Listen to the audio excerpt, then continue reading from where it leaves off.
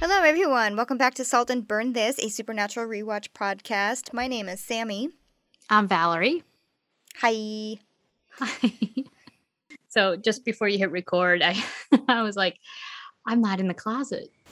It's my first time not recording in my closet. But you have to let me know if you don't like the sound quality. I'll go find a closet to sit in. No, it sounds fine so far. Okay. It's a nice looking place. It is. This is my host housing in Michigan. The woman who lives here said I could stay here, and then realized that she was having her floors redone at the same time. So she's left. She went to her cottage. Oh, okay. And left me in the house that's getting its floors redone. But she checked in on me today. She's like, gosh, I feel so bad about that. I'm like, you know what? You left me with a hot contractor. I'm okay. Behind you. Yeah. In the corner of the fireplace mantle between the down. Yes. What the fuck is that face? It's a face. It's a face. It scared the crap out of me. Yeah. The first night I was here. Hold on, I'll get it and show it. I was like you were talking, and then I look over your shoulder. I was like, what? It's like an Eskimo. Oh my God. What the hell? Okay. Oh, wow. Why Oh, wow. it's right there? I don't know. Yeah, I about shit myself the first night I was Yeah, here. it's scary. It's really scary. I can't believe you can see that, because I can't really see it. I can tell that it is a face. From here, it looks like a face, but the fur looks like a crazy rat's nest of hair. So it looks, I didn't know if it was a Halloween decoration. So the day after Comic-Con, when I was just like decompressing, I watched Stranger Things season 3. I binged it, which is like one of the only new things is that out now? Season 3's been out for a long time. Oh, okay. It's not the new one. Okay. No, the new one isn't coming until next year, I don't think. So, okay. Have you watched all of them? I think so, yeah. Okay. So I'd watched, season 1 and 2 when it came out, but I haven't really delved into anything new for a long time. So I was like, you know what? I'm not doing anything. Like, I had a plan to not do anything that day. So I was like, you know what? I'm going to binge something, because I haven't done that in a really long time. And it was only like 8 or 9 episodes long. So yeah, it was a real bummer. Because you're like, oh. Yeah, I know, I want more. But it was a day. Like, just great. I can finish this in a day. Watch A, I loved it. But there were 3 little things that called back to Supernatural. Oh, what? Which I only noticed because we've been doing this, and it's fresh. Like, it's been 3 episodes that are fresh in our minds. Little things. 1, they used the song... I can't fight this feeling anymore. In a very pointed way, the same way that they did. They used the song Cold as Ice in a very pointed way, like signifying someone's being a bitch. Bitch, yes. And then, finally, they're at a carnival or a festival or something, and they go into a fun house, which is also basically a creepy haunted house. Yes. And I was like, is this a thing? Is this a thing to have fun houses basically be a haunted house instead of an actual fun house? Yes. To make it, to ruin all of your childhood memories. I know. Or all the things that could be fun for kids. Yes.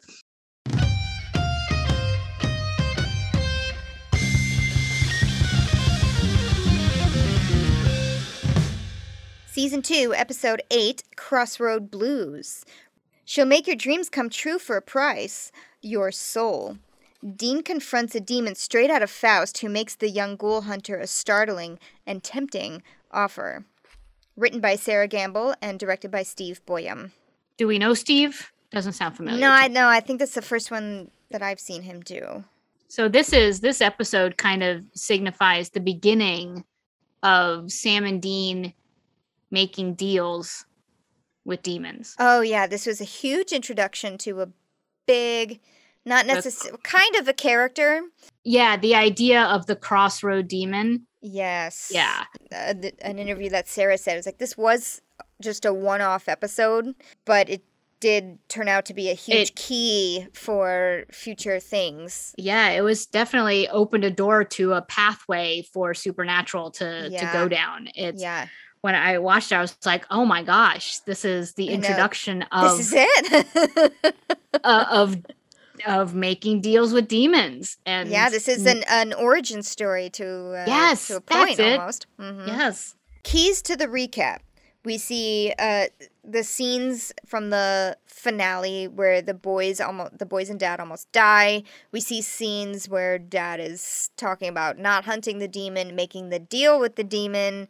We see Dean on his literal deathbed, and we also see scenes of introduction of the Devil's Trap. Right, with Meg. Yes, Meg and Bobby and all of that. Yeah. So the cold opening starts with the chyron that says 1938. So was it Rosedale? Is it Rosedale or is it Greenwood, Mississippi? 1938. Yes. And so that's different altogether, with the exception again. So it starts out, you hear blues music, playing blues guitar, and there's a guy in a blues bar, in not, I want to say seedy, but just a kind of a rundown bar. It's a little bit of a dive bar, yeah. Yeah, a little bit, but it's not. Well, who knows, like in the 1930s, what it probably is just a standard bar. Right, exactly. Just a standard bar, like a speakeasy. People just want to get out of the house and go listen to. The guy's just sitting in a chair playing guitar. He's not on a stage. It's not that kind of place. He's just got a cigarette, playing guitar, and people are just enjoying listening to the guitar. And but while he's playing, like suddenly he sees shadows run by the window. Yes, he sees the shadows, but he's also hearing noises. He's hearing like the dog growling, like a dog barking, and the barking. Yeah. And it's like this weird kind of like hollow dog barking. It's not just like bark, bark, dogs outside. It's like a big, hollow, unnatural dog barking. And he hears it again. He sees the shadows again, and he finally gets scared enough that he stands up and bolts. He just like runs out the door, leaving everybody in the bar like, "Qua?" Yeah.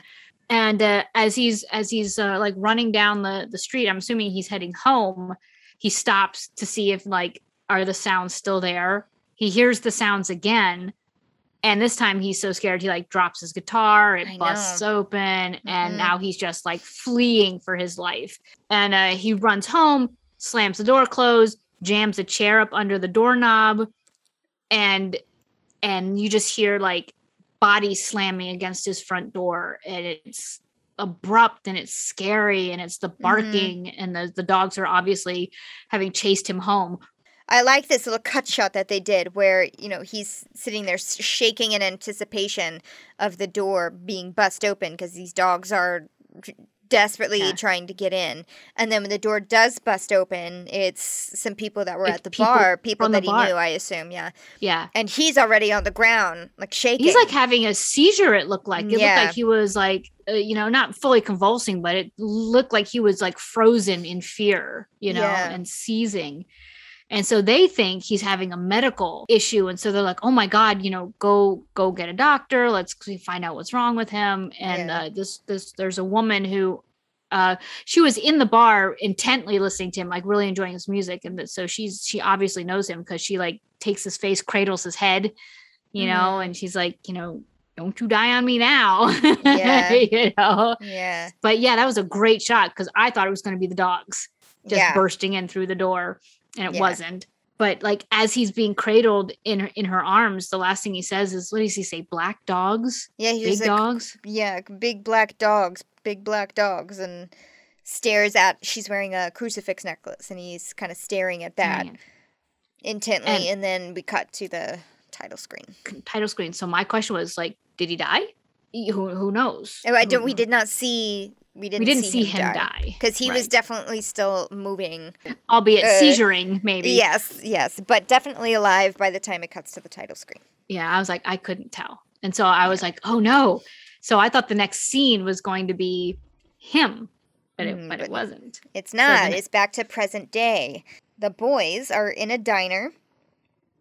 Surprise. Yeah. Sam's looking up basically Dean's rap sheet, and he's commenting that, like, well, now you done it. Look at you. Not only do you have a warrant for your arrest in St. Louis, but now you're in the Fed's database. And Dean is... He's happy. He's so proud of himself. He's like, so oh, like, yeah. Comparing himself to a gangster. Yeah, and rubbing it in Sam's face. He's like, you're jealous. Yeah. What does it say about you? What do you have? What do you have? And what are you known for? Nothing.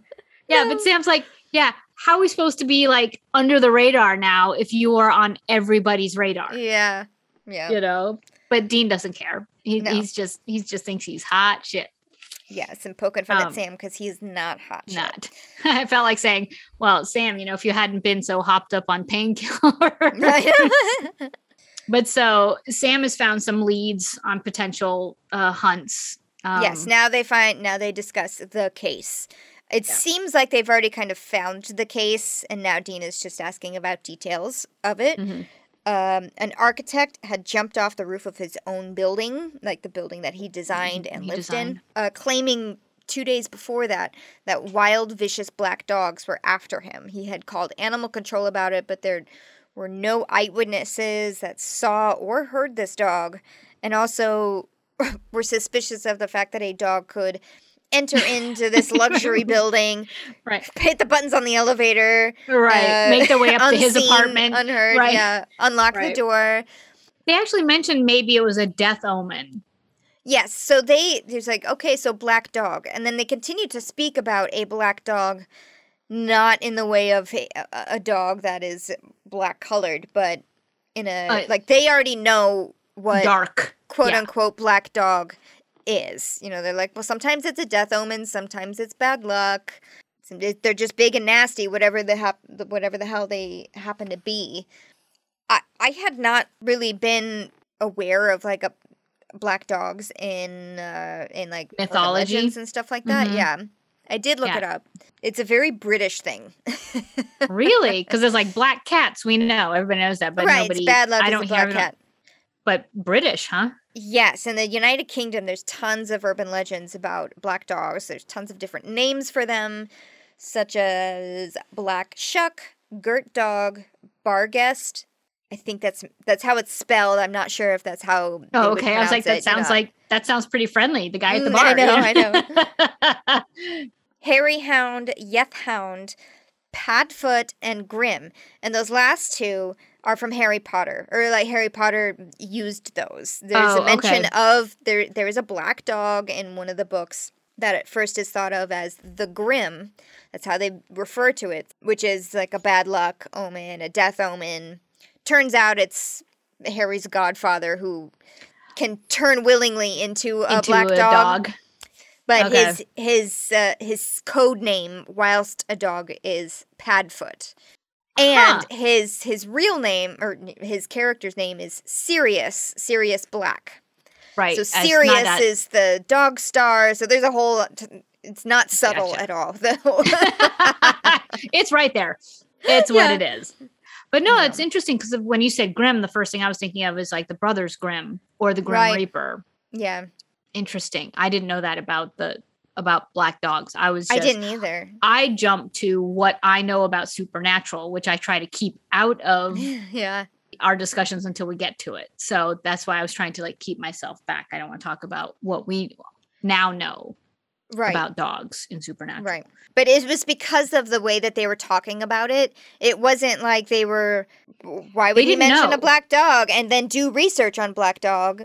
Yeah. They already knew. You know, they're like, well, this could be a death omen. Mythical, it could be it could be the death omen. I guess let's check it out and see if it actually is. Right. So then they do. They go speak to the architect's business partner. Right. As Journalists.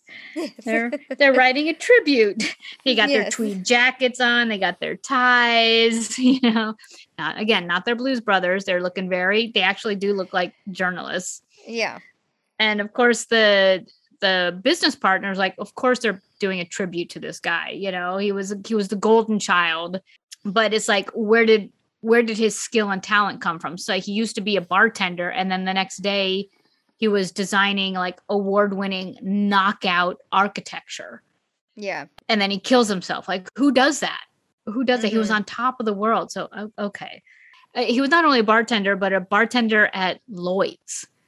Yes. Which sounds to me like the worst country bar ever. Lloyd's. But yeah, so he killed himself for no apparent reason. He was on top of the world. He had everything to live for. And then yelled about dogs and then killed himself. Yeah. He didn't seem too heartbroken over it. He didn't, but I think it came out of his jealousy over. Oh, totally. You know, where did his talent come from? How did he suddenly gain all of this, not only talent, but notoriety? Right, because he says when he was this bartender, he couldn't even design a pup tent. And then overnight, he became basically the Mozart of architects. Right. So what the hell? Opera. I am doing Don Giovanni right now, which is Mozart. And they mentioned Faust in the synopsis. They did. Oh, I'm sure they were referring to the book and not the opera. And not the opera. Whatever. Well, we'll take it. It's the same story. Right. So, but because the business partner was talking about the dogs, like he mentioned barking dogs, Sam and Dean decided to go to the Animal Protection Agency to check into the claims of people been calling in about dogs. Yes. Like, has anybody else been calling in about dogs? Yes. They find from Carly, who kayaks, and yes, they're real. Her breasts are real. I was like, and douchebag Dean is back. There he is. There he is. There he is. Yes, they're real. My question is, did she tell him? Did he ask? You know, or does he just know? Did he just like boop boop? I was like, how did that come up in conversation? But yes, besides finding out that she's got real breasts, they did find 19 calls in all were made about big black dog complaints or what have you. No, we're both laughing at the same thing. Go ahead. Yes. So this completely dates the show, which I found hilarious. But Carly had also put a Post-it note on the reports of her MySpace page. But Dean didn't know what that was, which is know what a MySpace page is. Hysterical. He thought it was a porn site. But what's so funny about that, there are two things. A, it's so dated, and B, what is MySpace now? It's nothing. Right. It exists anymore. It doesn't, which makes it doubly funny. Yes. Is that at that time he didn't know what it was. Right. And watching it now, nobody knows what it is. No one would know what it was. Yeah. If someone were to like hop in now, they would probably think that it was how some shows they don't use the word Facebook, they use like a face page or my page, shit like that. Right. I assume like if someone start watching this now and they came across MySpace, they would probably think it was made up. Right. Oh, MySpace. Luckily I had the option of MySpace, Facebook, and by the time I got into Facebook, MySpace was already not the thing to do. Oh. So I didn't have to make a choice or delete my MySpace page. I definitely had a MySpace. I loved MySpace. I still kind of miss it sometimes. Oh. Well, you could customize it. You could. Oh. So, Facebook is just like the white, right? You don't really get a decision on how it looks. But if you were to come to my MySpace page, it would have a custom background. Like your house. Yeah. Yeah, you could have music playing, like whatever song you wanted. You could code in music there. You can write blog posts. I did write a lot of blog posts. I had my own blog site too. Yeah, they were always very emo. That was the thing to be. Oh. Moving on, they head to one of the complainants. Yeah, they've been knocking on doors all day of everybody who filed a complaint about barking dogs. Yes, apparently came across a lot of Pomeranians barking in the backyard. Yes, people encountered Pomeranians, but no Yes. big black dogs, No big black except dogs. for this one house Yes. that they and stopped they at. approach as persona number 2. Animal control. Yes. But in the same suits as as the journalist, but that's okay. Different person, they wouldn't know any better. No, of course not. But they're not in like uniforms. Like if animal control came to your Right. door, they would be in, Like jumpsuits or something. jumpsuits like that, or a logoed shirt That- of some kind yeah. that dogs can chew on and shit on and Yeah. so they show up at the door of a doctor, right? Is it like her Mhm. house or her It's her house, but her maid is there, not the Oh. doctor herself. So she says, no, she left 2 days ago. Not quite sure where she went, but the doctor kept saying that there was a dog, but the maid did not hear or see any dog. Yeah. And she said, I thought maybe she was like seeing things, but that's really not like her. Right. She was like the youngest doctor appointed to, what is she, like head of the hospital or something? She was head surgeon Ah. at the hospital, and she was like 42 or 43 or something. Yeah. And Dean super- commented, yeah, it's like, that's pretty young to be in such a high position. And the maid mentions, oh yeah, 10 years ago, she something.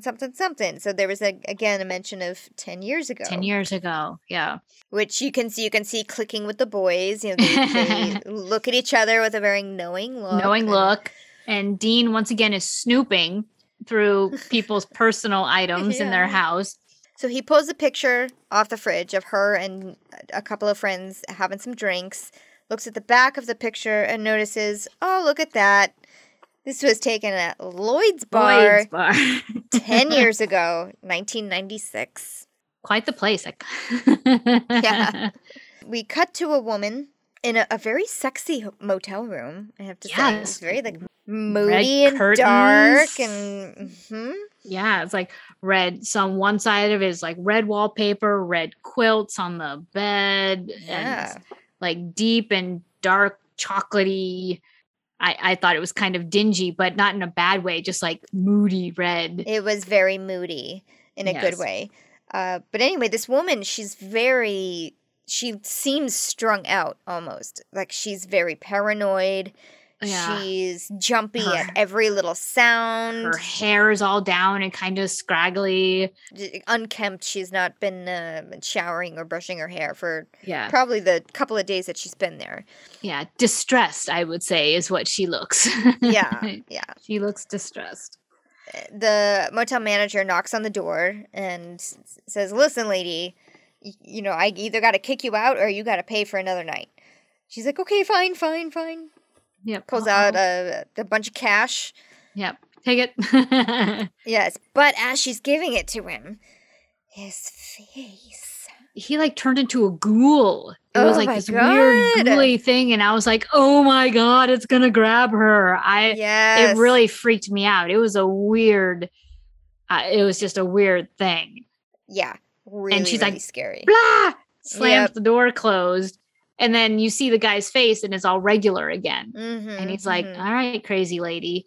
See, at this point, I couldn't tell if she was just seeing things or if he was in on it. Right. I totally. know what I mean? I was like, he's gonna grab her. Yeah. Or the Like he face, was- it was kind of like his facial expression as after she slammed the door and you could see the profile of his face.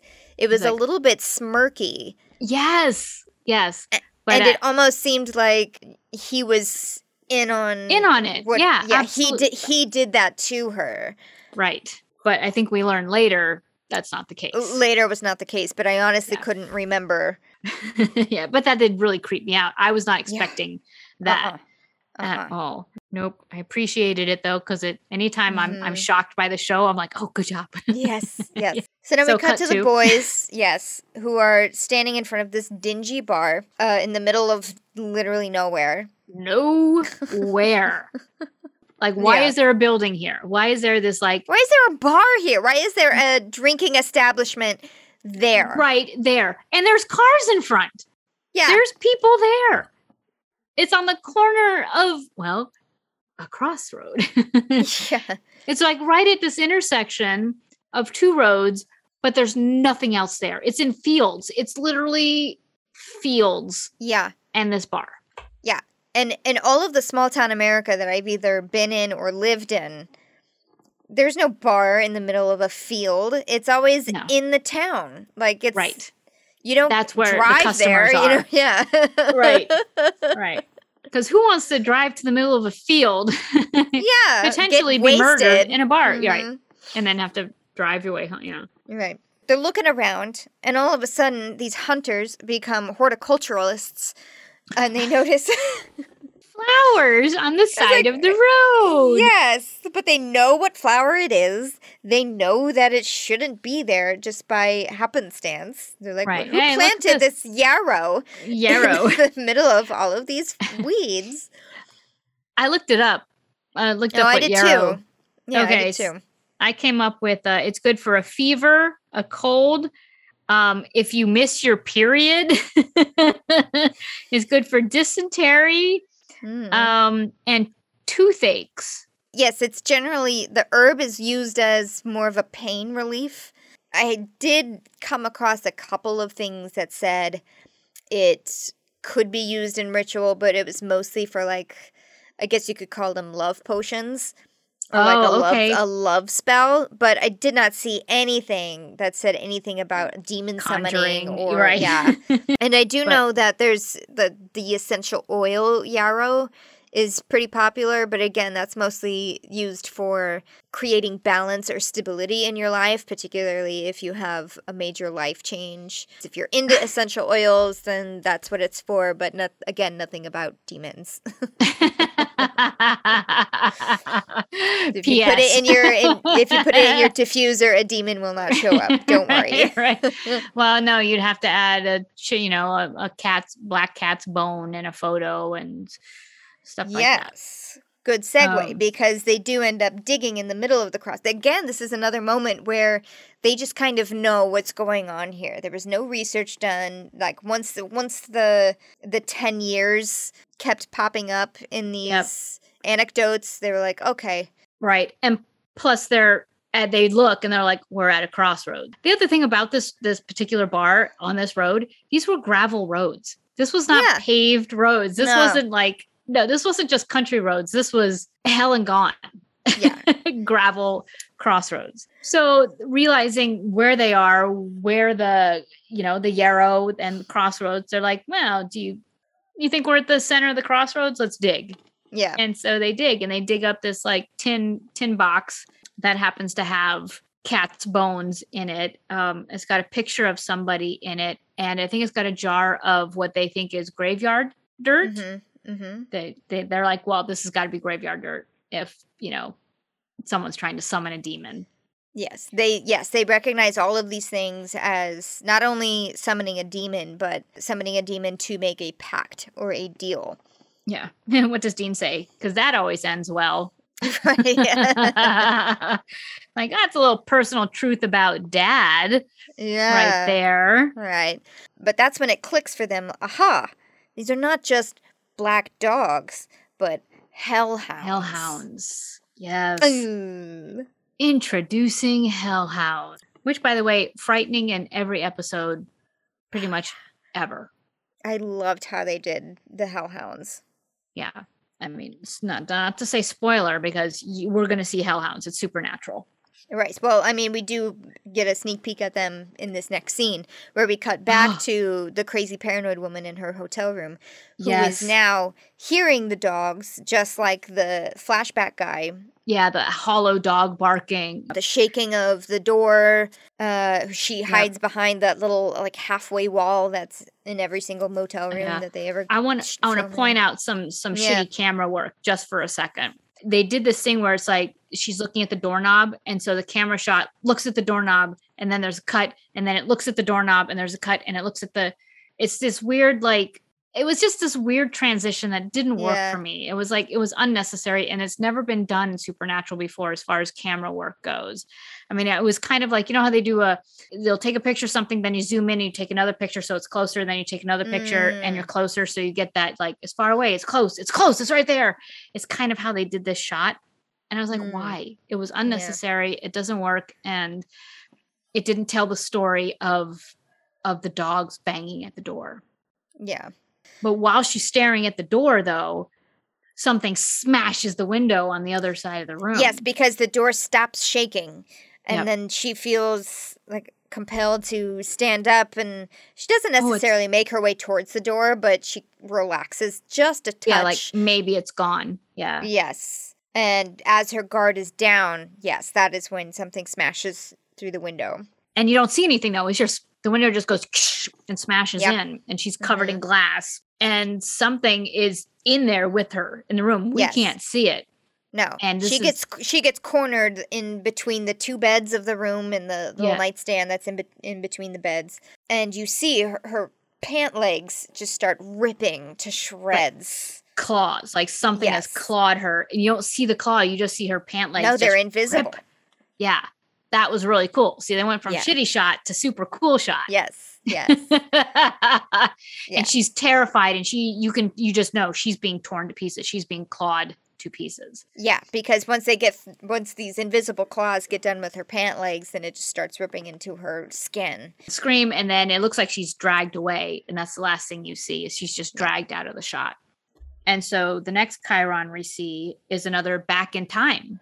Mm-hmm. It goes back in time again, this time to Rosedale, Mississippi, 1930. So is it the same guy? It's the same guy from the opener. So now we're going to see his story. Right? So it's even further back in time, right? 8 years prior to that. Why he had 8 years and everyone else had 10 years. I don't know. That was just one of those, like when I saw the date, I was like... That had something to do with his real life story. His real life, okay. Robert Johnson's real life story. Yes. So we're back in time. This is the song that's playing over this is actually Robert Johnson's song, and it's him playing and singing that song. And this is the only recording of the song ever made. Mm-hmm. And they're playing it on Supernatural. Yeah. I thought that was super cool. And it's a song that Eric Clapton went on to adopt and kind of make his own Crossroads. Crossroad Blues. So I thought that was really cool. Yeah. So Robert Johnson, this man we now see standing at the crossroads, was a real life blues player. It was said that based on, and Dean hints at this later, that based on his songs and his song lyrics and just his unbelievable talent, that he actually did make a deal with the devil to give him this talent. Yes, because while he played guitar, he was not that good at it for a long time. And he would get essentially booed off of stage, or people would be like, oh my God, you really suck. Get that guitar out of that guy's hands. What are you even doing? Yeah. And then in 1930-ish, he disappeared for a while. Depending on what story you're reading or which account you're reading, it's between 6 months to 2 years. He just kind of disappears for a while. And when he comes back, he is amazing. Yeah. Absolutely, like, out of this world talented with the guitar. Not only the guitar, but singing along with it. He's just like, whoa, where did this come from? Right. His lyrics, his everything. Yes. And also, even guitar players now, they're a little bit suspicious in the way that they believe that this is true, because guitar players are like, now, listen, I'm good at the guitar. I can confidently say that. I cannot play like that ever. There's no way I could ever reach that level of talent. Of course he sold his soul to the devil.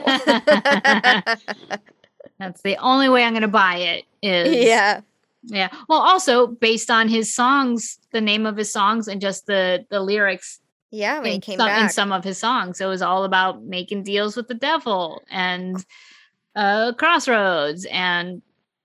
Yeah. So this is what this scene is showing here. This little flashback scene in 1930s. There's this guy who technically we don't know is Robert Johnson yet, but he dug up a hole in the crossroads, put in a bag, covered it up. And then when he looks up, there's this beautiful lady. Yes. Kind of like you rang.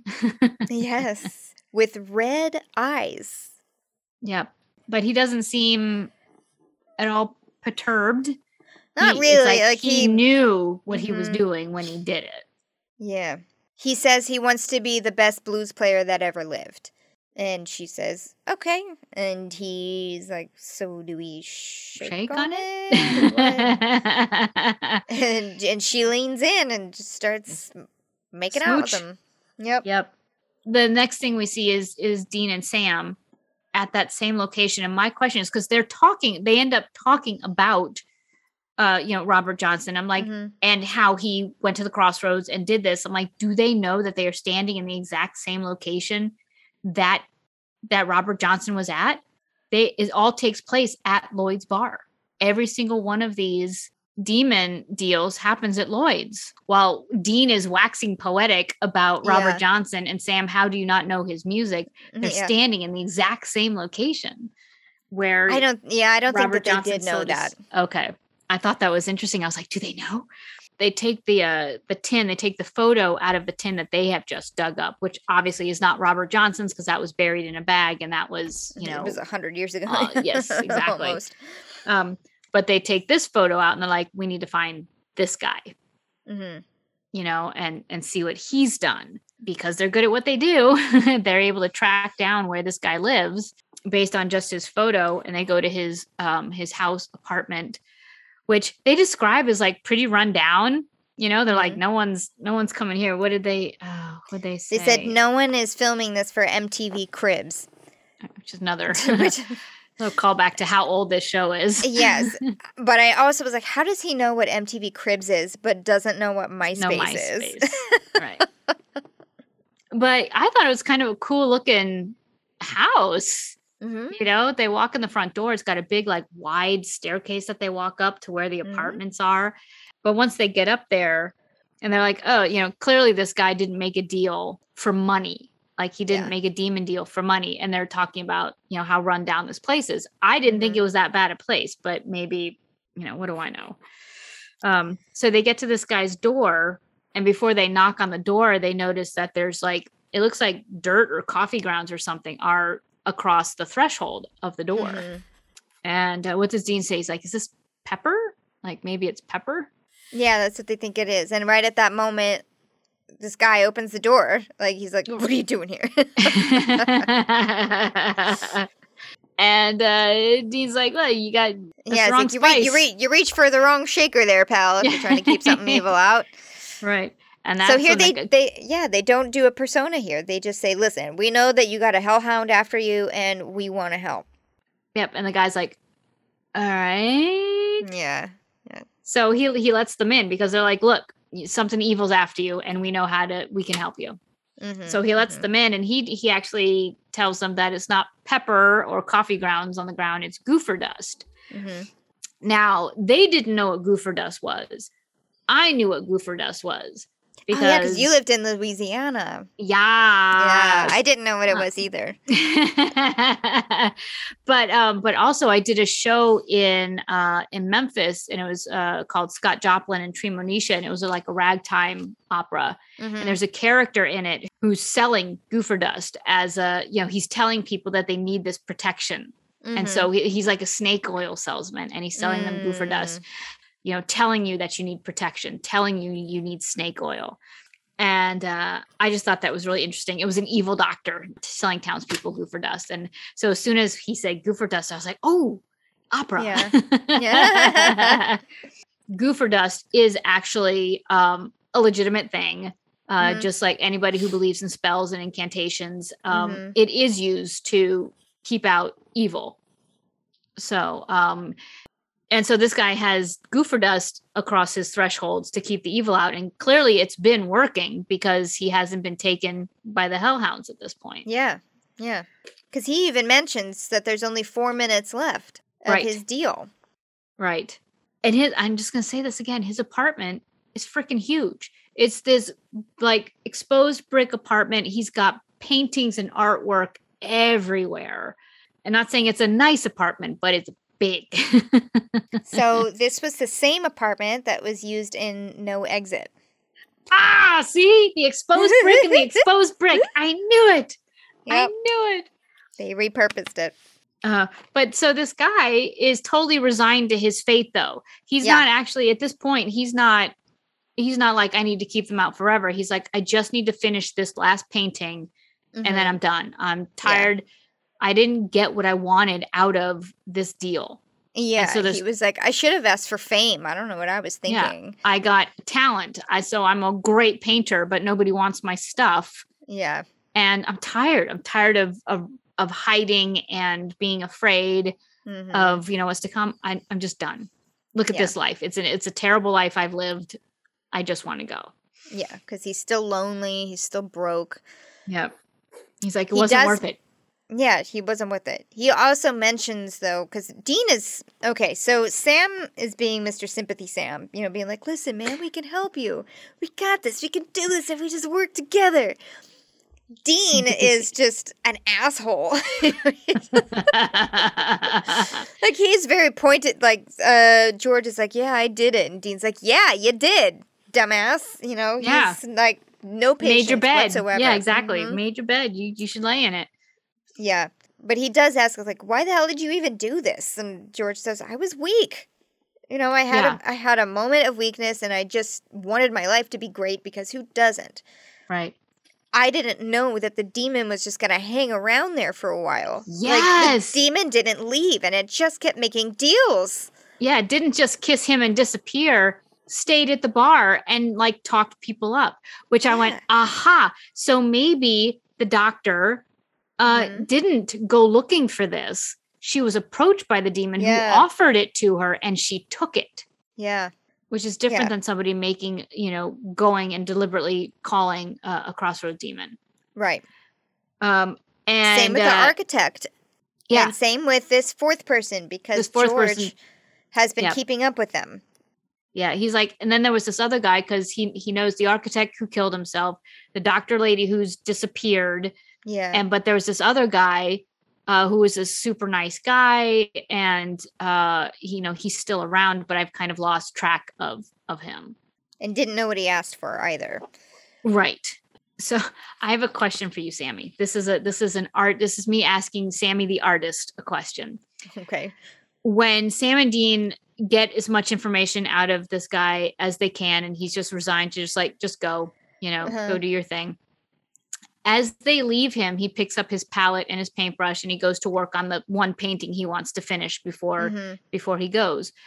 Does it bother you as an artist when you see somebody pick up a palette and like fake paint on a painting?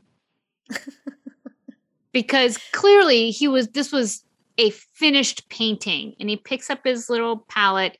He dabs the paintbrush into something, and then he looks at his painting like, how do you know it's finished? Where should I put this? He gave that look of, where should I now put this? Don't you know when you're going to go paint something? You don't. So you don't mix, you don't find your color. Well, you find your color, but you never know when it's going to be finished. Okay. You really don't. There's always a point. It's just like, I can make this better. I can make this better because I can put the little detail here. I can make a little highlight here. Maybe I'll add like a little pop of color. Maybe that'll do something to it. No, you never, ever know when something is going to be finished. Okay, let me rephrase. I mean, yes, I accept that answer 100%. That's not what I was going for. Okay, also, if he's working with oil paints, and the reason why he needs a couple more days is because oil paint takes for fucking ever to dry. It's sometimes people could be working on an oil painting for months, if not maybe years sometimes, depending on the scale and the amount of layers that you put on. So if he's working in layers, like maybe this is just layer number 6 out of 7, and he is adding a little bit more. So yes, maybe it looks good the way it is now. But sure, but you don't. I mean, I don't know. I'm not the artist. I don't know what's in his mind's eye. For me, it looked very stagey. Like, I'm an actor who's going to go do a brush stroke. Yeah, there was that. And when he goes and does it, of course, no paint comes off. There's nothing actually happens. So that's what I was asking. Is like, as an artist, does it ever bother you that you see fake painting? And it's minuscule, and they actually did it quite. It was fine, but it was fine because it wasn't like he was making giant paintbrush strokes. Where it would be like, this is very obviously fake. No, he did just like a tiny little boop, detail thing where you couldn't really tell whether there was actually paint on it or not. Okay. It's not like when we're sitting on the wings of Tosca and Cavaradossi is sitting there painting this giant portrait and there's nothing happening. Nothing. It's painted. Yes. So thank you for that. I didn't know if that's something that you notice, I guess is my question. Is like, do those types of moments ever bring you out because, no, because I was honestly just like, I wonder what else he wants to do to that painting. It's just like, I kind of liked it the way it was. What's it going to look like in a couple of days? Well, I'm glad I asked the question then, because you had a completely different response to that one moment. I love that. So next thing we see is a guy that we haven't met yet, and I'm assuming he's at home, Evan, because we hear his wife call him Evan. Before we hear Evan's wife call, we hear the dogs. He's in like his home office or something, and we hear that hollow dog barking, and he looks up, and he doesn't seem surprised, but he does seem scared. Yeah. And then his beautiful wife walks in, and he's kind of like, well, have a good time. Go. You should go now. You should go. And she's like, are you trying to get rid of me? Clearly he's trying to get rid of her. Why? Well, because he's scared. He knows that these dogs are barking for him. He must know the date. And he's like, I love you. I'll always love you. He gives her a hug. And as she goes to say, bye, honey, her face does the ghoul change. And that, again, took me by surprise. Yeah. It really creeped me out. She turned into the same ghoul face that the hotel guy did. And it's because I forgot about the effect. And I did too. I totally did too. I was like, oh, yeah. Shit. Yeah. Oh, it's that. It's not a like jump scare moment. It's just Yeah. It's just a genuinely scary moment. And Sam and Dean show up at their door. Did you notice as they were walking up the front sidewalk to the house, there's a beware of dog sign? I did. It's a nice little touch. Yeah. Yeah. They knock on the door and Evan. He opens the door and Dean is like, not subtle, very pointedly being like, oh, seen any hellhounds lately or something like that. What did he say? Oh, he mentions Lloyd's. It's like, oh. He's like, has he ever been to Lloyd's bar? Yeah. Yes. Which makes Evan just slam the door in his face. Nope. You hear him lock it. Yes. Feet running up the stairs. Yeah. And Sam just looks at Dean like, seriously? That was your big idea? Yeah, exactly. And then Dean just kicks in the door. Dean kicks in the front door, which I kind of liked. Goes up the stairs and they hear another door close. Yeah. Dean goes to kick it again and Sam is like, whoa. That's too much. Too much. Here, let's just turn the doorknob. Open the door.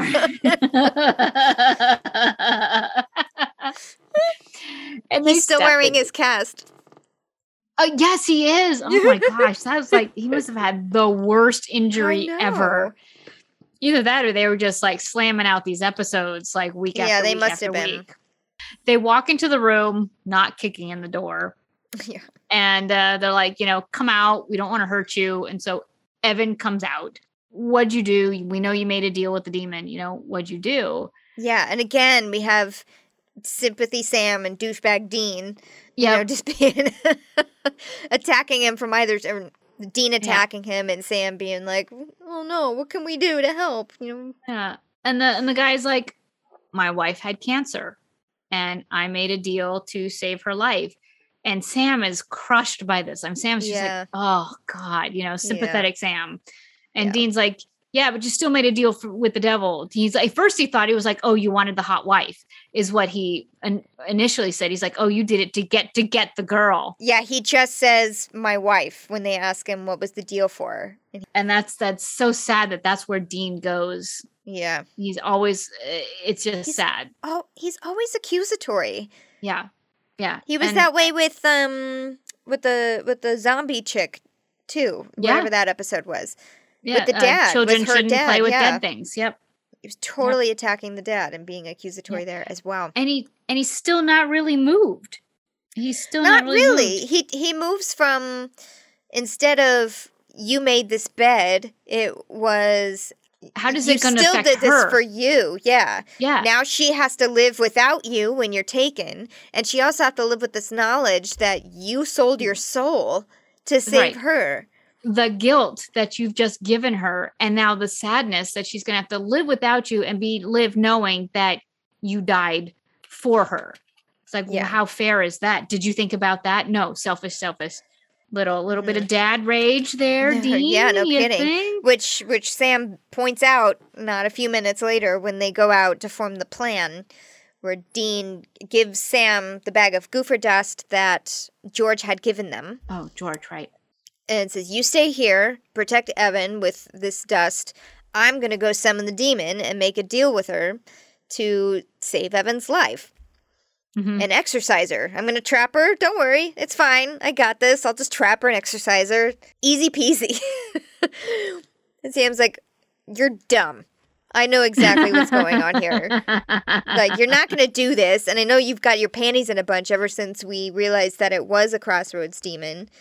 Yep. And it's because I've been thinking it too, that this is what Dad did. This is what Dad did. Yep. And it's the first time that this has been mentioned now. Like, out loud. They figured out that somehow Dean is alive because of something that Dad did. Like, he just dropped dead in the middle of nowhere, good health. No he reason. was fine. Yes.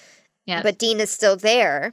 So he's already racked with guilt about that, but they still didn't know why. And then here is where they kind of are threading together the reason of why that had happened. Yep. So Dean decides to go back to the Crossroads and summon the demon that made the deal with Evan to see if he can undo it, at least to buy Evan some time. Yeah. Because once the demons exorcise, they just go back to hell and then they'd have to find their way back out again. So maybe they could find some time to figure out how to save Evan for real. And it's not the best plan.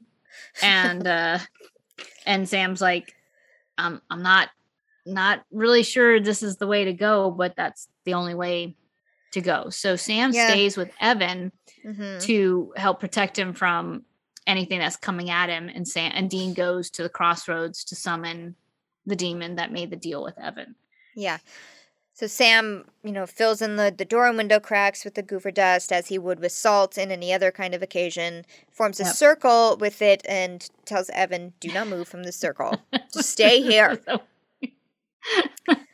It's so funny that after he makes the circle, this isn't funny because the dogs are there. The hellhounds are there, and they're like pounding on the doors and barking and growling. Now, Sam doesn't see them. I don't think he even hears them because he's like, where are they? Where are they? He definitely doesn't hear them because Evan, you can see him really freaking out. And Sam asks him, where are you hearing this from? Or something like that. But when the door starts shaking, I did have a question at first. Is can he I think he can see it also? I think he can see it because first it was the barking and the sounds. And then when it started to physically move the door, that's when Sam casually steps into the circle with Evan. I'm just going to stay here just in case. So meanwhile, while that's happening, Dean has, made his own little summoning box, buried it, and almost fake animal ID card. And almost right away after he like covers it up with dirt, here comes this other beautiful woman. Gorgeous woman. And it's different. She's different than the original. Than the Robert Crossroad Johnson Dean. one. Yeah. Yeah. But gorgeous. And she knows all about Dean. Yeah. She's not just like, who are you and why did you summon me? She's like, Dean Winchester. Yeah. Yeah. And Dean offers his life for Evans. He's like, I'm not here for a deal for me. I'm here to take on his. Evan lives and you take me instead. And the demon is like, oh, like father, like son. Yeah. You know, your life for somebody else's. Yes. So that was definite confirmation. Yeah. Just that like, catches oh, Dean. shit. Yep. He did do it. So she knows, this demon knows John's deal. Yeah. So he tries to then lure her to his car. He's like, okay, well, maybe we should make this a little bit more private. Let's just do this in my car. Yeah, because there's so many people wandering around the crossroads. It was like a flirty type of thing. It was an interesting dynamic. But before she gets into the car, she notices below it the devil's trap. She sees like the little outline. The outline. She's like, are you kidding me? Yeah. You think I'm stupid? She threatens to tear him limb from limb, but then says, no, you know what? I'd rather like watching you be miserable, knowing for sure that your dad gave his soul for your life, and now you have this guilt for it because it's your fault. It's your fault that he gave his soul. Had to do this. Yep. So when I was watching Sam, going to Sam, because the next scene we see is Sam back in the apartment with Evan. My question was, why didn't he like pour salt down? I know we had the goofer dust, but it's like, if they know salt works, why didn't they just use salt? Maybe they were just so impressed with the fact that George was still there, you know, and not really being bothered. Because he does say, like, there's only 4 minutes left, and there were no dogs around. But I'm not sure. I guess it was just we have this. I guess we'll just use it. We'll just use it. It seems to be working for George, so we'll just use it. But that was just one of my, do we have to change the name of our podcast to like Goofer Dust and Burn This? Maybe just for this episode.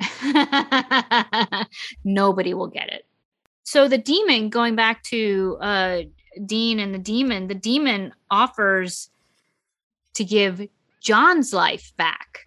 She's not budging on Evan, but she offers to give John's life back in trade for Dean, because Dean was supposed to die and John wasn't. So the natural order of things should have been Dean dies, John lives, and she's like, I'm willing. Well, she walks away. You know, she's like, too bad, because you could have made a deal for what you really wanted. Okay. Which is your dad, because I could bring him back. And she starts to walk away. And you could see Dean's, like, that struck a chord of weakness. There was Dean's moment of weakness. So George had his, right? He was weak and he wanted his life to mean something. Right. Dean's weakness is his father. It's like, wait, what? I could have him back? Yeah, let's talk. Let's talk this through. Now we jump back to Evan and Sam, and I wrote, now Sam can see the effects of the hellhound. He can see the scratching and the claw marks on the floor. It like pops, it bursts open an air vent or something. Yeah, and it stops shaking at the door because the door is blocked by the goofer the line of goofer dust. Right. And it pauses for a minute. There's nothing, and then Evan hears it coming from the vent. Right. Because again, Sam can't hear it, so he keeps asking Evan, "It's like, do you hear it now?" Yeah. Yeah. But then he can definitely see it because it pops open the vent cover. The chair that was in front of the vent moves. This dog is still invisible. Right. But it's physically affecting things in the room. Yes. Yeah. Like the claw, you see it's like digging its claws into the floor, step by step, getting closer to the circle. But it still can't pass the circle, though. It's like clawing around the circle. Cut back to Dean and the demon. He's hemming and hawing a little bit about like, well, what is this going to mean if I give my soul for Dad? Yes, and she's selling it to him. She's like, listen, He was supposed to live. I can give him back. He can live a nice, long, natural life as he was supposed to. You can have 10 more years with him. Yes, you were supposed to die, but here Yeah. I'm giving you 10 extra years. You can Yeah. have all the Winchester fam back together again for 10 long years. That's like a lifetime. And then you'll die like you should have. Right. But just 10 years later, you still get 10 years, baby. Yeah. She gets to a certain point, and then he turns around and says, I don't think I'll "Did you take throw your in a deal." set of steak knives?" Yes, also? exactly. So he's been bullshitting her, Mm-hmm. and she looks up to see, because she's like they've wandered under like a water tower, Yeah. and she looks up to see that she's now trapped. He's painted a devil's trap not only under his car but also under this water tower. Yeah, it's Smarty And so Pants now, Dean. yep, now she's trapped, and he starts an exorcism. Yeah, busts out the rosary. He's like, "All right, Yep. well, now that you're here, we're Yep. gonna have a talk." And she's like, "Don't you dare." Yeah. And he starts it. And once he starts the exorcism there, back in the apartment, now there's like wind blowing in the apartment. And I think it's because of the exorcism. Yeah, that's what I gathered too. Because otherwise, why? And so it's getting windy. The dog is barking, and you see the goofer dust starting to blow. Mhm. And suddenly it blows a crack in the circle. And Sam's Yeah. like, "Circle's broken, run." we gotta go. Yeah. And so they run out of that room, and they lock themselves into another room or a closet of some kind. Somehow they get behind a door barricade and Yep. unlock the door and try and hold off the dog there. Physically. And the demon finally relents. She's like, okay. Stop with the exorcism. I'll do it. I'll give Evan's life back. And Dean's like, so again, like, do we shake on it? Yeah. And she kisses him, and he's actually perturbed by this, which I guess she slips him the tongue, and he's not having that. And does he release her then? No, he threatens not to. She's just like, "Okay, deal's done. I held my end of the deal. Now you hold up yours." And he's like, "How do I know you're telling the truth?" And she's very like, "No, these are the rules. My word is my bond. This is now a pact, period."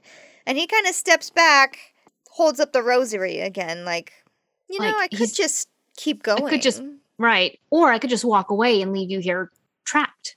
Yeah. And that's when the demon's like, eventually I will make my way back up from hell if you exorcise me. And the first thing I'm going to do is flay Evan Hudson. And that's when he's like, "Okay, fine." And then breaks a board from the bottom of the water tower, breaking the devil's trap circle. And then she leaves. Okay. And then she's like, you would have never have done that had you known where your dad really is. She's telling him about John being tortured and suffering in hell.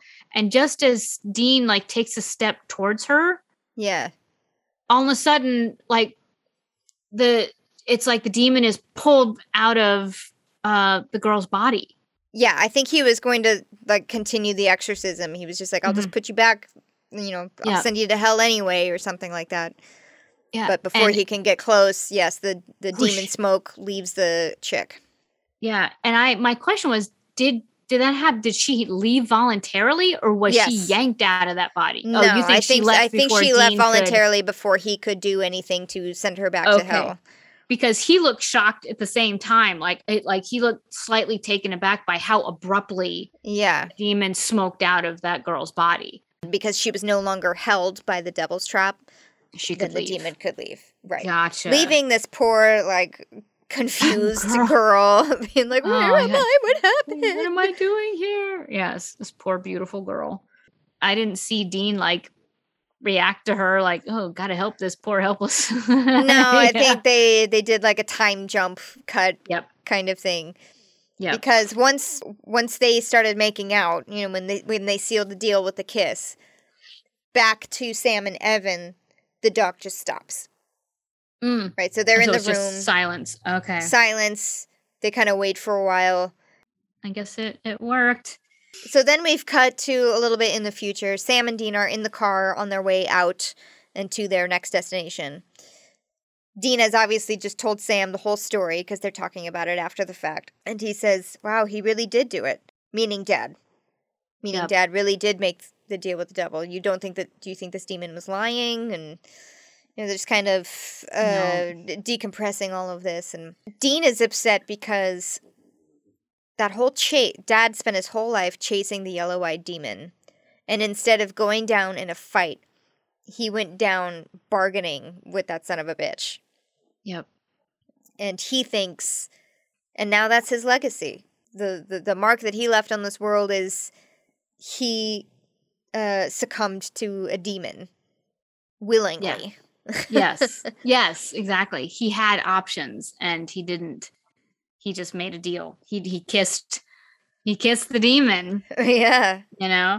I thought it was interesting while they're in the car, like when Sam and Dean were talking, there was like blues music playing. Mm-hmm. And then to like change the subject or whatever, like Dean was done talking, he clicks the radio and it turns to like rock. Yeah. And I was like, did he change the station or did he turn on the radio? Like what music were we hearing? Like was the blues music in their car or was the blues music for us? I think the blues music was for us. I'm pretty sure. I just thought that was an interesting segue. Before he did that, Sam was trying to make things better. But like, no, Dad's legacy is how many lives he has saved and is continuing to save through us. Right. But we saved Evan Hudson's life because of the things that Dad taught us. So that's his legacy. Yeah. And then he asks Dean, you weren't really going to make that deal with the demon, were you? To bring Dad back?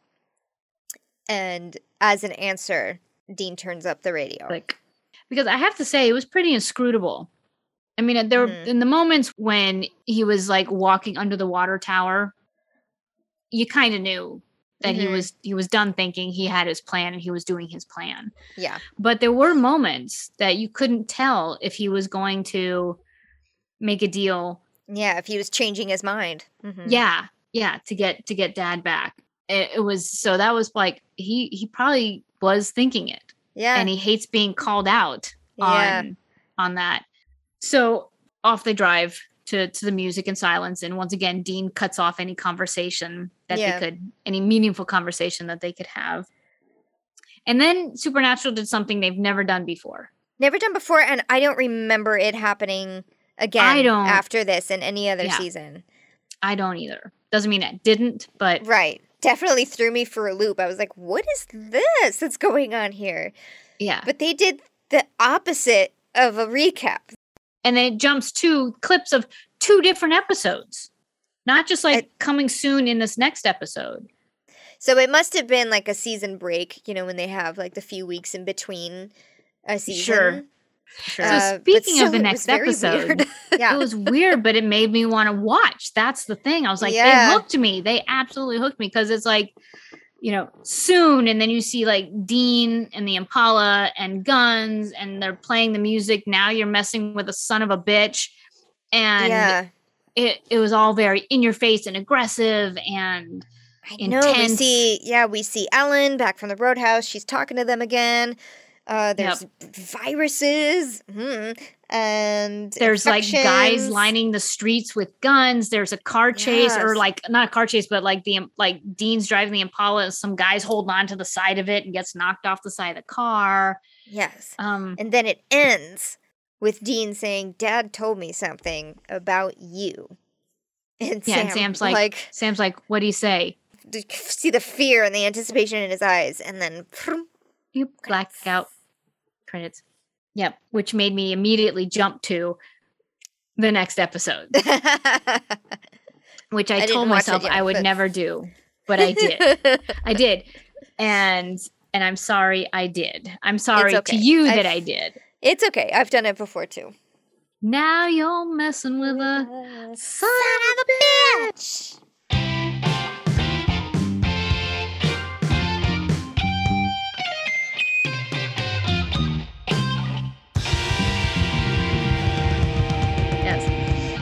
And I do just want to say Eric Kripke was so excited to make this episode because one of his first, I think it was his screenplay, was about Robert Johnson. Like, he's obsessed with this legend of Robert Johnson. Oh, I was wondering where this came from. No, it's like one of his things that he's really into. And he had been trying to find a way to incorporate it into Supernatural, but it's hard because it's in the past. And they weren't, spoiler alert, yet traveling back in time. So he didn't know how to do this. But he was like, but then Sarah had this like grand idea of, what if we just make like the Crossroads Demon a thing that is happening now? Like, the Crossroads Demon comes back, but we throw in like the scenes of Robert Johnson in there, and then we just continue that story that way. That's what an amazing hook, because it fit perfectly. Yeah, it fit perfectly. And I didn't know initially about Robert Johnson. I wasn't familiar with his music, or even that he was a blues legend. Yeah, I didn't either. So the fact that they were able to basically create this episode around him and his music and his own legend and connection to the supernatural, right, is amazing. Yeah, that's brilliant. Way to go, Sarah. I mean, I know, brilliant. She's the best. And she got to introduce, again, we said this origin story. Yes. Of the Crossroads Demon. The Crossroads Demon, as we know, is far bigger than anything mentioned in this season. Yes. And I mean, which this is what makes it exciting for us, because we know down the road what's coming. Yeah. We know what's coming down the road. Here was the beginning. Here was the first Yes, one. Exactly. It's kind of like the first time you see like Dean and he calls, the Impala baby. You're like, yes, yeah, baby, and I was like, yes, Crossroads. Although Sarah did not want to make the dog invisible, but Eric said that's going to look stupid. You need, it's just going to look like a big shaggy dog. Right. Make it invisible. It's going to be scarier. And she was hesitant at first, and then when she saw it, she's like, oh, okay, fine, you're right. Well, but that's the same thing with Jaws. The reason Jaws was such a scary movie is because you never saw the shark. Right. All you needed was the music, and you just knew. Mm-hmm. So Kripke was right. Yep. The Crip. The Crip. That's going to wrap it up for Crossroad Blues. Please make sure to follow us, rate us, subscribe to us on all platforms that you can listen to podcasts, and rate podcasts if that's available to you. Also, please make sure to follow us and engage with us on all of our social media stuff. We're at Salt and Burn This Pod on Instagram and Facebook, and at Salt and Burn This on Twitter. Feel free to like the videos if you like them. Oh, yeah. We make Valerie makes tons of awesome little GIFs. They're really cute and fun. They're shareable. Memeable, I think. And then we will see you next week for Croatoan. Which is going to be a big one, I think. Yeah, now you're messing with a son of a bitch. All right. We'll see you next week. Bye. Bye.